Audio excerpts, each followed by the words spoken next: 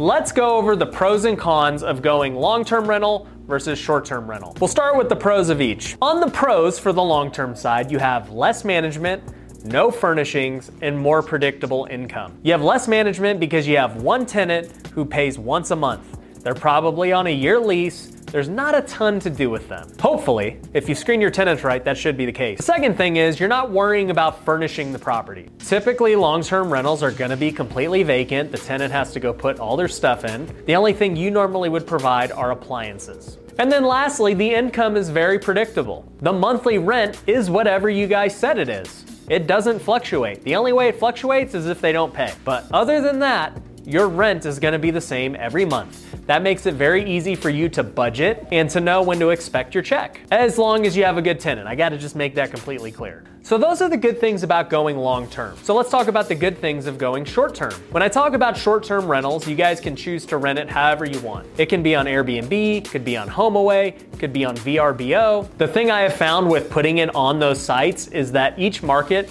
has a different site that's the main one for that market.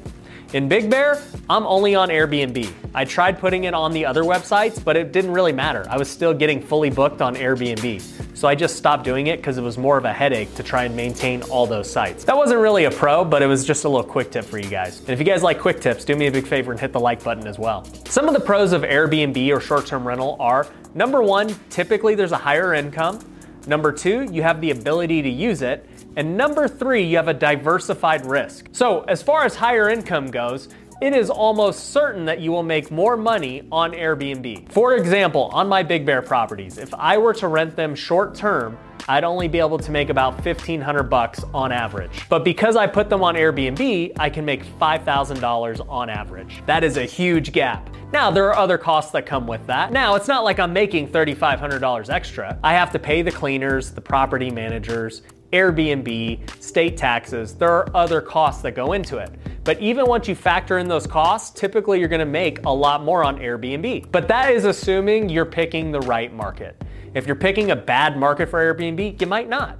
The second part of that is being able to use it. So all of my Airbnbs in Big Bear, I have the ability to go book it myself as if I was a tenant. If nobody else is using it, I can go up there and use it and get joy out of it. That's a big perk, especially if your Airbnbs are in another city that you really enjoy visiting. That's actually how we got started on Airbnbs in Big Bear because I just wanted a second home there. It's not like I planned to build this portfolio. I was just buying a home that my wife and I could go visit. It'd be our second home, little vacation home. It'd be cool. And then I saw the returns and it ended up becoming a business. I can't help but make a business out of something that provides great return. But regardless of that, we have the ability to use any of our cabins anytime we want. The last part of Airbnb that is a very good pro is the diversified risk. So what I mean by that is you're having different tenants every single month. So when you have different tenants every month, you're not worrying about whether this guy loses his job or not. You're not worried about evictions. They're only staying there short term and you're having multiple people every single month. We've never had to kick anyone out of an Airbnb. We've never had to go try and get our money. It instantly goes to you from Airbnb after they stay. Now granted, they can file complaints or cancel the reservation or things like that. No business is perfect, but as a whole, I think it's a little less risky because you're not dependent on one tenant making that one payment every month. So let's talk about the cons of each of them. The cons are essentially inversed from the pros of what the other one had. So the cons of long-term rentals would be evictions, not being able to use it, less revenue. Like we talked about with long-term rentals, if your tenant stops paying, you're kind of screwed. You got to go through the eviction process, you're not making money for months until you evict them, and then you better hope that they don't damage it and you got to do all this stuff to fix it up. The eviction process with long-term rentals sucks. The second thing is less revenue.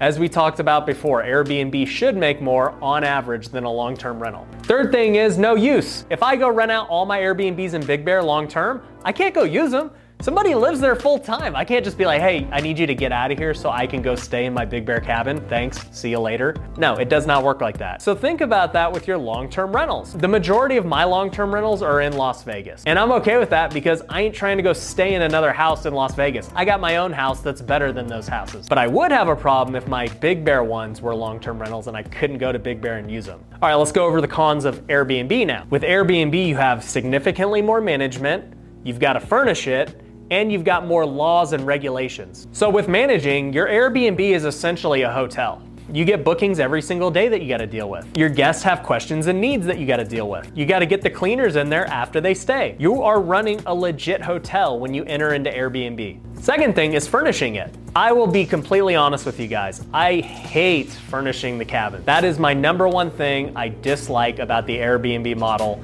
virtually. We have to buy all the furniture in Vegas, get a U-Haul, take it up to Big Bear, furnish the place. It typically takes a whole weekend. It's very exhausting.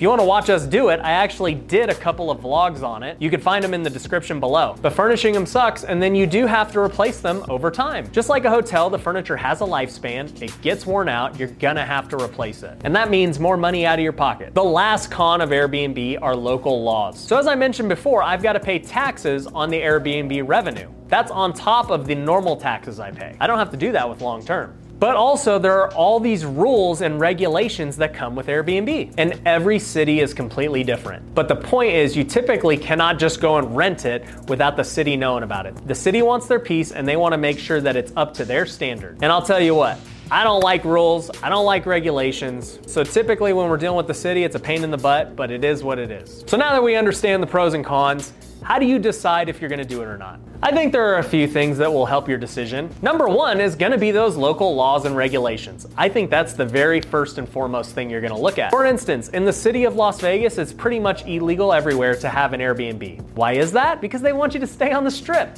It ain't rocket science. If you're staying off the strip, you're not gambling and spending money. They want you right there so they can get your money. Airbnb does not help the strip's cause. So I already know if I have a house, I'm thinking about doing it, I can't even do it. It's illegal. And if I do it, it's just a matter of time before it gets caught and I get fined and I get shut down. I know many people that have done it. It's just not worth the headache. And that's why I don't have any in Las Vegas. Now, Henderson recently started allowing it. And for those of you who don't know what Henderson is, it's pretty much the southeast side of Vegas, completely different city with their own rules, and they are allowing Airbnb. And I know that there are people getting good returns from what I've heard. I haven't looked too deep into it. I might do it one day, but as of right now, I'm not too worried about it. I've got my thing in Big Bear, that's what I'm focused on. So the local laws and regulations are gonna play a huge role on whether you can go Airbnb or long term. The second thing is the ROI. I mentioned before that you've gotta make sure the ROI is good enough to do it. If you have a difference like I have in Big Bear where you're talking 1,500 versus 5,000, yeah, the ROI is gonna be there. But if you're talking about 1,500 versus 2,500 or 3,000, I would personally say it's probably not worth it. You should either choose a different market or go long term. The only way I would take that deal is if I just really wanted to vacation there and I was totally fine dealing with the headache and essentially making the same, but now being able to use it. That's the only way it really makes sense. Which brings me to the third point of, do you actually want to use it? I personally love using mine in Big Bear. If I was gonna go pick a new market to do Airbnb in, I'd have to pick somewhere that has a good ROI, friendly state and local laws, and it's somewhere I like to visit. If it has those three things,